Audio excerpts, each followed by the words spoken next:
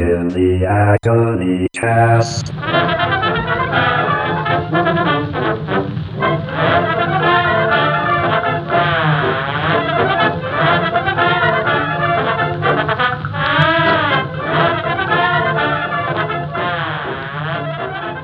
Hello, and welcome to the Agony Cast once again, where we are improving culture through friendly competition. And this week's contestants are... Nathaniel, the creepy guy in the bus who maintains eye contact for too long. I am the former Illinois governor, 2003 to 2009. Okay, so the way that this works is we say our first name, and then you say the line. Both of those things are pretty crucial. Okay, so I'm Lars. Okay.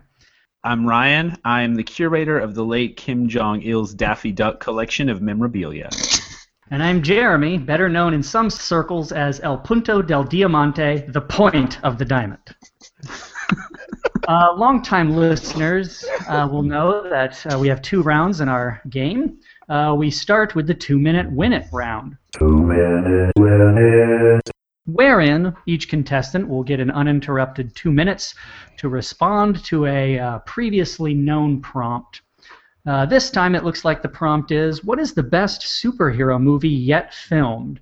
Let's see, Nathaniel, you're first in the order. Take it away. The obvious choice, as we shall see, is Teenage Mutant Ninja Turtles, the live-action 1990 masterpiece directed by Steve Barron, also known for the music videos for Michael Jackson's Billie Jean and the Aha's Take on Me. Barron's post-human film weaves together youth culture, eco-criticism, the media, technology, and the animal to create a morality play for our age. These superheroes, these turtles, are children born of technological and environmental malfeasance. Teenagers raised literally in the excrement of the world. These hybrid heroes in a half-shell surf on our shit. Not a failed experiment, not born of an alien peacekeeping force, not even driven by revenge. They're an accident, a ridiculous accident. While set in the 90s, this film yet speaks to the present. And the film picks at this origin story like a scab. Their leader is a robotic mutant rat, scarred by a past the turtles have no part in. This rat drags these turtles to and from karate practice like an equal parts terrified and bored suburban parent. They are taken in and befriended by an aspiring media personality looking for a big story. And they team up with an emotionally unstable vigilante whose weapons of choice are discarded sports equipment. He beats villains to a pulp with what the turtles should be playing with. And their mission is to save similarly marginalized youth from joining and coming under the sway of another ninja master. Basically, these turtles fight to save teenagers from the life they are being forced to live in the sewers. They are superheroes, in short, in the wake of the baby boomers and their excess. Unwanted, discarded, and mutated pets. These turtles don't want to save the world, which is a desire born of hubris. They just want to save themselves. And eat pizza. Thank you. Yeah. So, Nathaniel, is part of your critique that Master Splinter is a tiger mom? Yes. Yes, exactly. Damn it, I just should have said that. What's the mechanical part of Splinter? He's just a robotic, he's clearly... He's not a robot in not the at all. story. He's just... I'm saying his he performance appears is robotic. You mean in affect, not in... And in special affect. Clear, I said robotic, not robot, Lars. Yeah, I mean, that is confusing because there are cyborgs and straight-up robots in that series. That's true. In Lars's defense. I think that your analysis would have been even richer had they included Krang Yeah. in the film, well, the disembodied brain. Who is kind of a cyborg. Okay. Depending on where we draw the perimeter of the skin bag. Right. So my analysis is bad because they left out a character? Yes, That's accurate. that's correct. Circle gets I'm the sorry square. I brought this up. No, I apologize. that's correct. Yes, That's- your that's- analysis is poor because you didn't account for a character that was not included in the film. Listen, we put that rainbow on our logo. We put the, purple triangle or whatever it is. This is supposed to be a safe space. I'm sorry for betraying you. I think the triangle's supposed to be pink. That might be part of the problem. Well, on that hate crime, I think it's Lars's turn to give us his 2 minutes.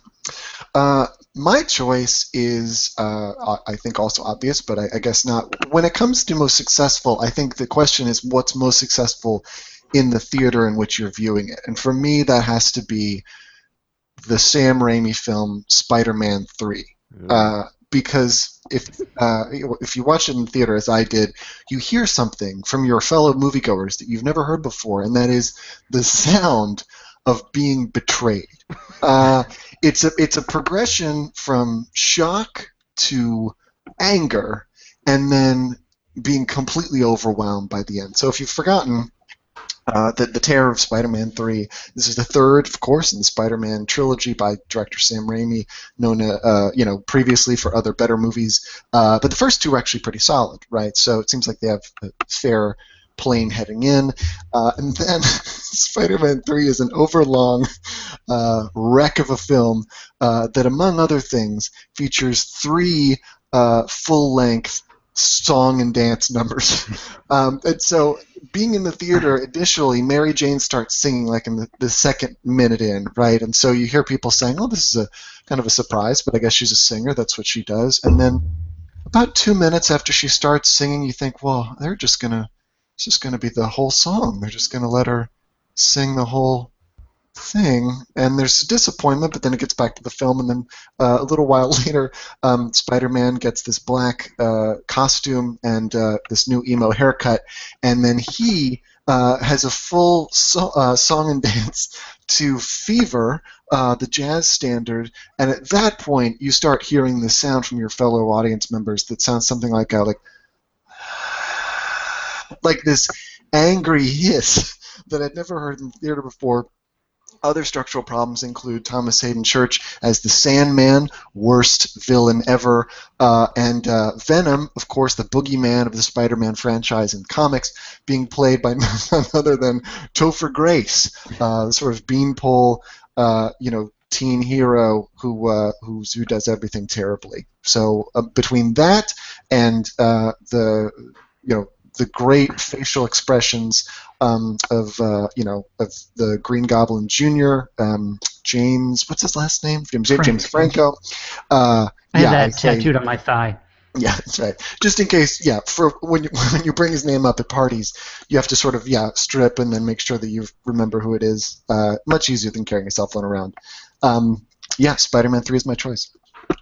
I would have to say that the terror of Spider-Man 3 would have been a great title.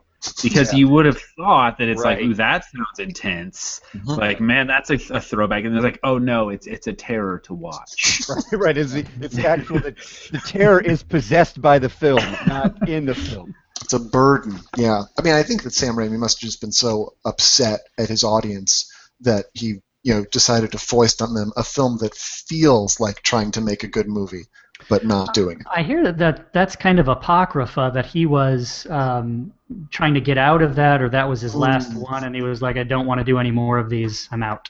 At some point, I heard him, he was quoted to have said, if I'm forced to make a movie that features Venom, I'm going to quit. And I think this may have been a video form of his resignation letter. Well, I have to, because that was right after Thomas Hayden Church was in Sideways. That's right. And I was really excited because, way back to Wings, I've been a Thomas Hayden Church fan, even up until All About Steve. Yeah, I've been which was Thomas a loaded Hayden Church show. fan. I thought you were just a Wings fan. Just all wings. I like to eat wings and watch Wings. That's what I like to do. Bonus points if you can give us a few bars of the theme song to Wings. Yes. I think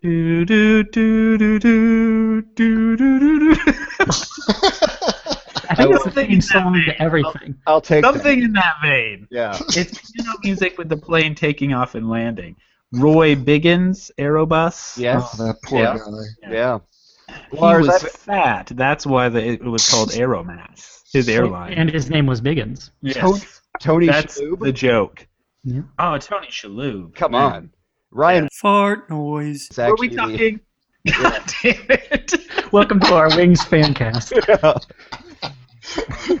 Remember Howard's first names? Yeah. Ryan is revealed as a Wings fan. I don't want people to know that. Yep. I'm gonna try best episode of Wings, guys. Best episode. Best episode. Yeah. Let's save that for the fast round. Lars, I have a quick follow-up. What does Grantland think about Spider-Man 3? Yeah, that's a great question. Not enough HJs, I think, if I'm mistaken. Too few British suicides. Right. Well, and I apologize unreservedly for violating your uninterrupted 2 minutes there, Lars. But this will be an evening of violations. No, that was so it. Ryan, why don't you take the next turn here?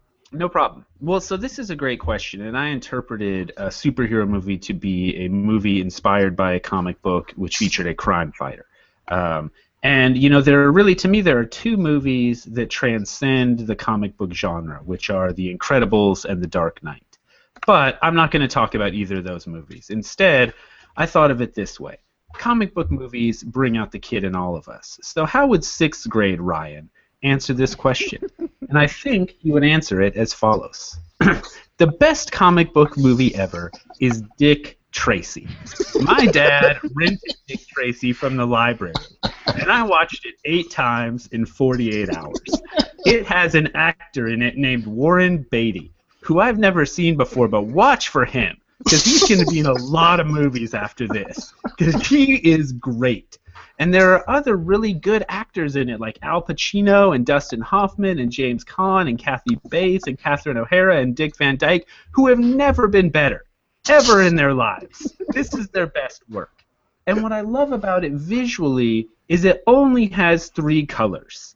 Yellow, red, and green. Those are the only colors in the movie. And I just think, who needs more colors than that? Those are the only colors that you need. And Madonna is in it, and Madonna wears black underwear at one point in the movie. And she tells Dick Tracy, I am wearing black underwear. That's one of the lines. And when you're 12, that's a significant moment in your life. And there's a scene where Dick Tracy gets stuck in cement and has to shoot his way out. And it was amazing.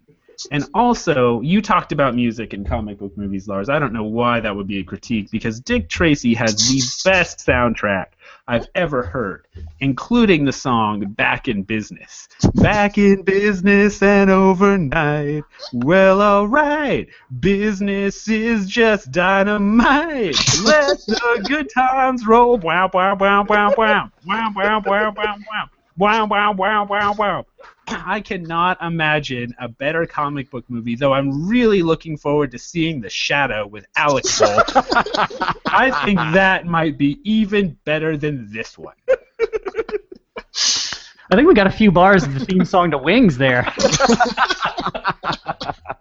very, very similar. I really have a pretty limited range. Quick point of fact: how did you know the underwear was black? Given that's not one of the colors of the movie. So it's actually green. It tells you that she's wearing black underwear. Well, she'd have to tell you because because otherwise you think that's either green or red or yellow. That does explain Dick Tracy's response of "What's black?" Are you colorblind? I'm amazed that Dick Tracy made it onto the force, being as colorblind as he is. Yeah. Ooh, transient social commentary. Actually, I meant that as like in that scene in officer. Little Miss Sunshine when that guy can't be a fighter pilot anymore. I actually meant no social commentary whatsoever because we don't do that on the Agony Cast. It's as though society does not exist. The 4 of us and the entertainments which we consume. Too late and too soon. Ryan, that review may have just been called The Only Movie I've Seen by Ryan. Fart noise. God damn it, you're breaking your rules. Fart noise. These are all getting late. The only person who has... The only person who hasn't screwed this up is Lars. Fart noise. This is all just going to be 5 minutes of fart noise, which is normally what we do anyway. Can we use like That's how my name is pronounced. like Missy Elliott? Can we use elephant noises to bleep these out? Yes, please. I think those are back in her most recent music video. They should be. Okie doke. So it then falls to me to finish us up here. Jeremy's fart noise. You know, it's not that easy to bleep these out. I'm gonna count myself in again. Start all over again. So it falls to me to finish us out here, which is good because I'm going to go off the reservation here, and I don't mean that racially. I mean like your forefathers. making theater reservations and then breaking them. So what are we even talking about here? To make a judgment, it's helpful to articulate what this form does. So the obvious men in masks and capes, women with anti-gravity breasts and synthetic textiles, too often mistake trappings for techne. Such works are essays without thesis statements, cargo cult summaries, hoping that purpose will emerge from appropriate costuming and pantomime. For all the rightful dismissal of the superhero as a kind of arrested objectivist fantasy, which seemingly underpins the upcoming Batman vs. Superman movie, it's a figure that only works in context. Superman's own shifted geographical origins address this, as do the old comic Normal Man, which is about a planet peopled entirely of superheroes, save the titular character, and the short film Singular. I don't mean just the pablum about responsibility that comes with advantage. I mean points before dissonances come into forms of harmony. So there are some interesting takes on this. The film Chronicle, which of course is just a westernized live-action Akira, gives it a shot. Hancock has an interesting premise, and My Super Ex-Girlfriend, which I inexplicably have on DVD, actually hides a terrifying statement about the real fear of stalking and personal relationships gone sour inside of a horrible, horrible movie. The Incredibles, which is a better Watchmen than Watchmen, is a contender for this title, although it cleaves principally to family dynamics. But this is the paradox of the superhero, right, which is completely lost on Stan Lee. Hyperbolic power makes things less potent. Of course, being on a curve that approaches omnipotence corrupts. Or we might more accurately say that it separates ethical frameworks so significantly that they no longer overlap. So we need to focus down to small differences within systems. So here, less substantive fare such as Kick-Ass and Boy Wonder make an appearance, as does a real candidate, Unbreakable. Its micro-focus on slight variation and its implications on the personal, the familial, and the social are productive. However, the touch of the supernatural here is a mark against it for me. Such is also the case with Groundhog Day. Now, this is an unconventional choice. Hear me out. It fits the criteria. Here we have a demigod who repeatedly attempts to make minor but potent adjustments to one small geographical area over a fixed duration. Nevertheless, it's focused on self-perfection, and its status as a Buddhist parable wherein one can only progress by relinquishing desire reaches too far into personal atonement. There must be stakes here beyond the self, and the problem is never as easy as just letting go, right? The superhero can never let it go. Even inaction is a choice with consequences. So that leads us to our actual answer here, which is a film that is realistic in its depiction of slight slippage between individuals and contextual infrastructure. One in which the superpower, such as it is iterative and circumscribed rather than transilient and grandiose. It's one in which power has literal, not just metaphysical costs and imperfections. As one main character says, there's always leaks. Sick, because that's a grammatical mistake. Of course, I'm talking here about Primer. You mean the 2004 science fiction movie? The one that's not a superhero movie? Yeah, that's a superhero movie. Who's that voice? Oh, sorry, Jeremy. A small engineering abnormality doesn't blast anybody with gamma rays, but it gives two colleagues the ability to kind of time travel. The film then traces the effects of this ability as the men reverse engineer the analog situation of a minor crime, using it first to quotidian personal advantage before one of them decides to expand his purview. It's the best superhero movie because it's the believable one. It reveals that there are superheroes all around us, little small shifts that deframe context. It interrogates but doesn't answer the quintessential question of what now. And that's my answer. Boom. Nice. So what was the list? What was the list you provided right at the beginning of characteristics of superhero films? There were 3. And the last one was textiles. Boobies and textiles. Men in masks and capes, women with anti-gravity breasts and synthetic textiles. Synthetic textiles. I'm glad that made the list. I have not seen the film, I must say. Primer, yeah. You're missing out. Yeah. I watched Dick Tracy. That's the movie that I've watched. Well, see, the good thing Tracy about is like Primer, the Primer of the 90s. what sets it apart is they actually add a 4th color, blue. Yeah. It's the prime colors. That's where the name comes from. That's true. It's the color that you put down before you put other colors down. Right. Jeremy, It's a painting pun. have you seen Upstream Color? No, that's on my Netflix, but I haven't seen it yet. So I can't speak about its superhero qualities. It doesn't have them. Much like Primer. Much like yeah. But so why didn't My Super Ex-Girlfriend make the list? Why isn't that on the top? Yeah. The one that taught you what it's like to stalk, right? And why it's wrong. But it's interesting because it's a fairly real depiction of if you're being stalked by someone you don't, want to deal with anymore, how horrifying of an event that is. But I mean, it's also just an asinine superhero movie. So. I had always assumed that the premise was that she was superpowered and he was not, and that caused him insecurities. But that's just totally wrong. There's also that, right? A little. Yeah, I mean that comes up, but in a different format. The British guy who is not Tim Curry kind of has that issue with her. Yeah, is that the comedian? Is that Eddie Izzard? Yeah, it's the British guy who isn't Tim Curry or Ricky Gervais, and I think there's only 3 of them. Yeah, John Cleese. Oh yeah, it's John Cleese. That's right. Eric Idle. And the one that died from AIDS. That was John Cleese. So no one's going to talk about Masters of the Universe? Is that? Well, I guess you are. No, I got nothing. You already did your Bruce. answer. Yeah, I thought The Unbreakable. That's a good runner-up. Yeah. The kid.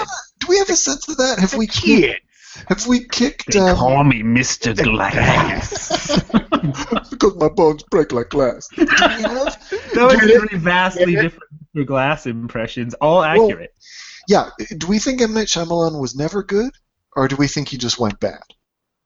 No, I mean, he's done some good things. I don't think he was never good, but he probably did his best work first and earliest. Yeah. And then, He was good until the last 5 minutes of Signs. Yeah. That's you can see where he gets bad. At the end of Signs, I remember the whole film. I'd just been tricked. I'd just watched the others, and of course, then before that, Sixth Sense, and it was a lot of twist endings where the ending is more benign than you expect.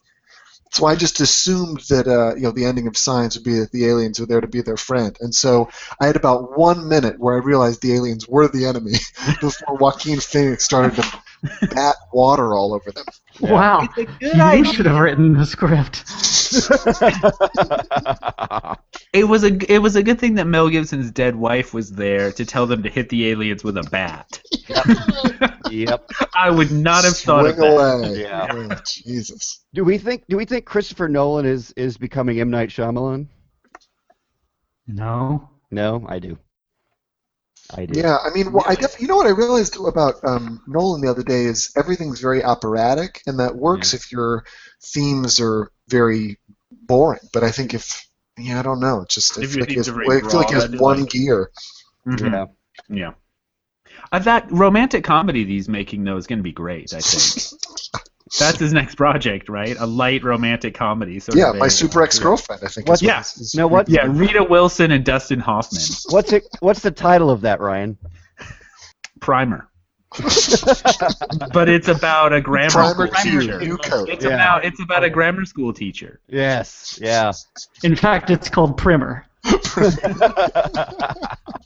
All right, well, now that we've put Christopher Nolan in his appropriate place, we probably wrapped up our first round. And you know what that means. That means it's time to come a little closer to the speaker. That's it. I won't bite, unless that's what you want. Ooh, turn down the lights and get under the covers. Come with us into some tender confessions. Oh, you know we've all got secrets. And we're going to unburden ourselves of a few right here with you. Tender confessions. Hey, it's just between us. I trust you. Let me just unbuckle something, and we can get started. Tender confessions. Our first confession is, what's your favorite George Michael song? Nathaniel? Freedom? Is that plenty tender. What about Lars? I Want Your Sex. Ryan? When doves cry. Also tender. And all wrong. The correct answer is father figure. Tender confession. Our next confession is, what's the most shocking thing you've substituted for toilet paper in a pinch? Nathaniel?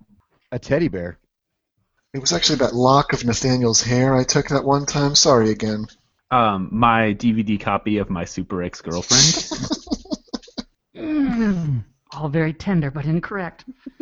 The right answer is father figure. Tender confession. Our next confession is, what's the most troubling thing you've eaten after it fell on the floor? Nathaniel? Cold cuts? Father figure. A frozen human foot from Lars's freezer. I want to say chicken tenders? Tender confessions. Well, I'm spent, and I know you're satisfied. There's some crumpled bills on the nightstand. Go ahead and call yourself a cab. Ooh. But make sure you come back next time for a few more tender confessions. All right, well, the good news is that's over. The bad news is we now all have multi-drug resistant chlamydia. And not necessarily for the first time, right, Lars? No. That wraps that up. So it looks like we're moving now into our speed round. Speed round. And what we'll do here is we will have a certain amount of time to respond to an impromptu prompt. Impromptu prompt? Yeah. And our first one is, who are the people you would put in your ideal human centipede? Who are the people you would put in your ideal human centipede? I would like to see all the James Bond actors from best to worst. Oh, yeah. So What is that Lazenby in front, I think. Really? And, yeah. A good thing about that Lazenby. is I think he also is a vegan, so that's going to help. Oh, God. That's going to help more who's coming up next. Okay. So I guess you're not in it. Is that the premise? No, you're in it. Oh, I see. You're in it. I thought you were the mastermind behind it. You have to be in it. Okay. Yeah, Ryan's actually kind of makes more sense when I think about it. Yeah, well, Yeah. I think realistically, Okay. you're going to observe it for a while, but ultimately, Right. you're going to want to get in there. Yeah. Okay. You're So gonna sew yourself in that bitch. You have to decide whether you go to the front or the back. okay, so here's Joan Jett, George Jetson, and the offensive line of the New York Jets. Fair enough. And the owners of the Alabama gas station chain, Jet Pep. Jet Pep. Yeah, Jet Pep. I don't know, you three? Next podcast. Yeah. I would like to see. Oh, go ahead. Well, I was just thinking it'd be nice if Belle, Biv, and DeVoe got work. Never trust a big butt and a smile.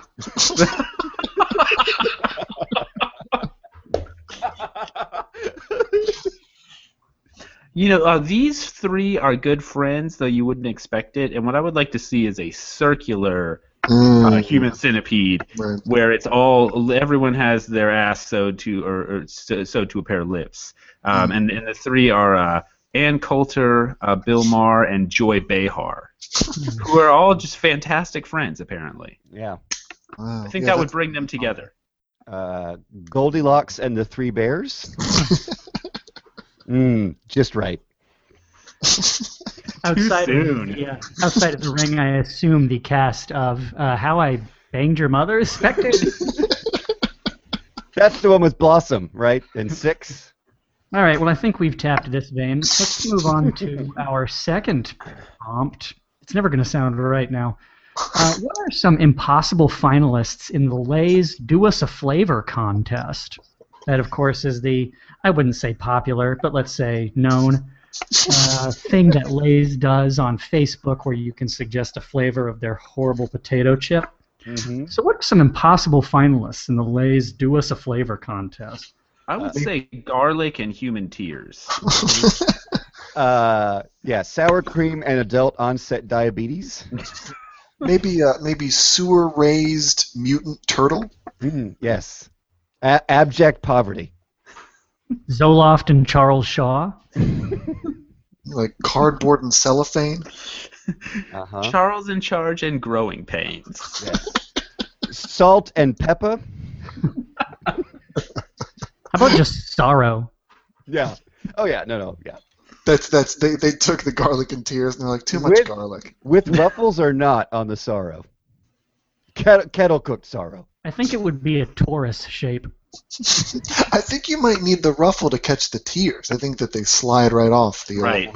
And an Ouroboros shaped anxiety flavored potato chip. How about Fritos? Oh man, that's too far. Yeah, Doritos flavored. That's perfect. And then pretty soon at Thanksgiving, the hot dish will be the Turflaken. Eat that, Caligula. Jesus. Jared from Subway. I would say Paula Deen, Butter and Racism. That's great.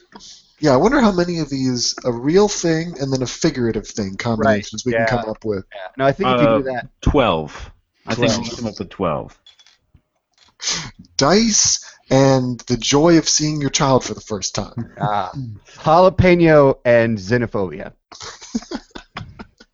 Well, you know what they say about Lay's potato chips. Moving right along.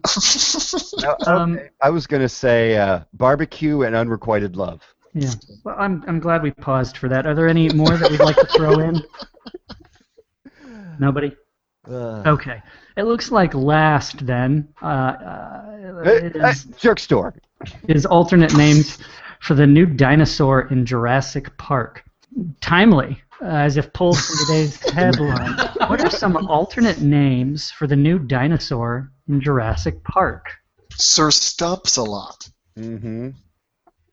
High Heelosaurus. Can you explicate that?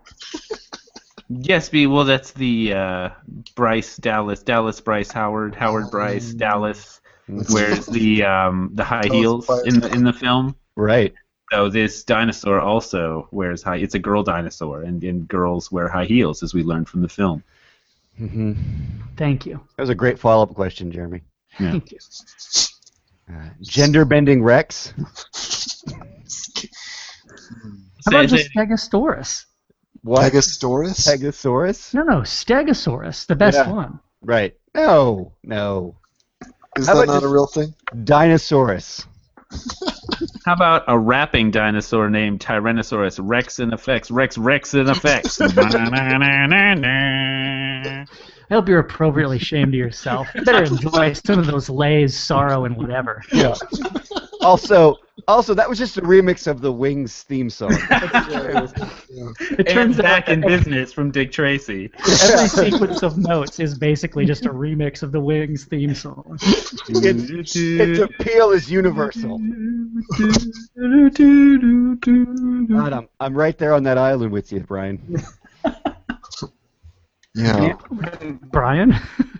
So now to throw people off the scent, we're just Brian Smith? Yeah. Thanks, Joel.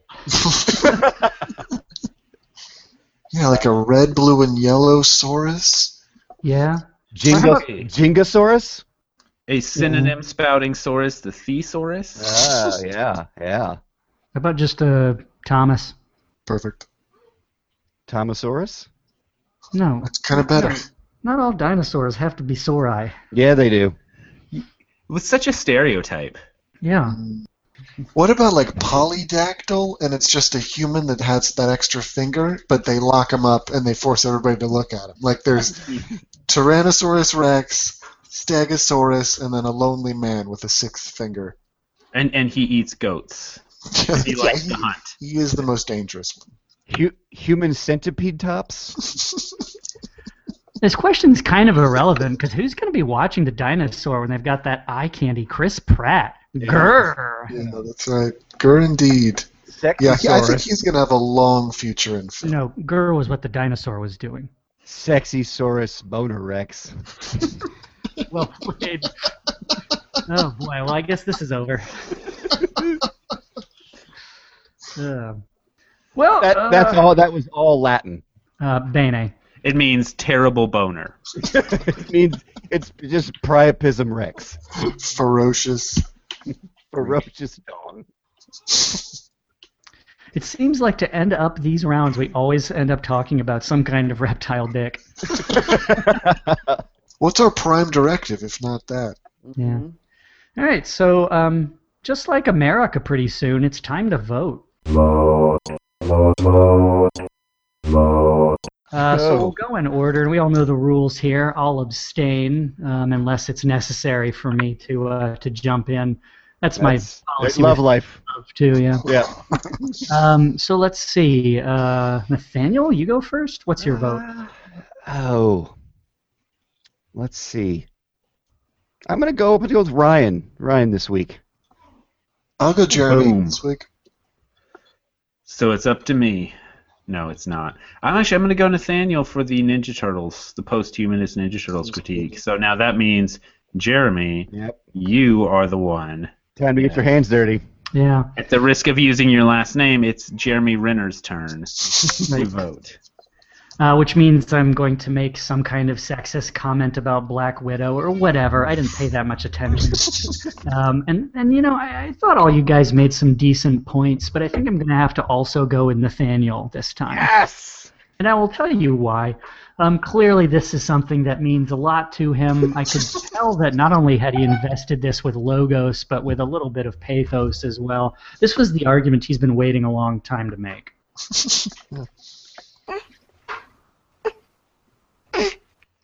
I hear a bunch of soft cooing sounds like someone's choking a kitten. Like someone's holding an adorable baby. What? There's a Someone baby is a in the room. deadbeat father. Did Jeremy Renner just have a baby? Let's get that on the mic. This adorable soft cooing. Yeah, let's make that baby's first memory something vile. Yep. What will this baby's first words be? What was your earliest childhood memory? I was surrounded by 4 inane jackasses with headphones on. My earliest memory was someone telling me not to remember this. One of them said my first and last name. All right, well, Nathaniel, as our triumphant winner, that means you get to select the question for next time. We foolishly didn't prep that, so I will edit this to make it sound like you had one prepared. Yes, because I don't. Just off the cuff. Do it off the cuff. No, I don't want to do off the cuff. Because it's going to be describe all the, what do we think the various penises of the RNC field look like this year. Done. I think Jeb has an octagon down there. Weirdly enough. No, it's an exclamation point, of course. Weirdly enough, they all have them, including the woman, and they're all white. But none of them are attached. Indeed. Ooh. You ready for this? What movie would teach a child the most about how the world works? Fantastic. All right, so thank you for joining us on the Agony Cast, although I don't really care that much. Please try and join us next time where things will probably be worse. Can I do the audience a favor? Yeah, of course. I'd like to send us out on the Wings theme song. Call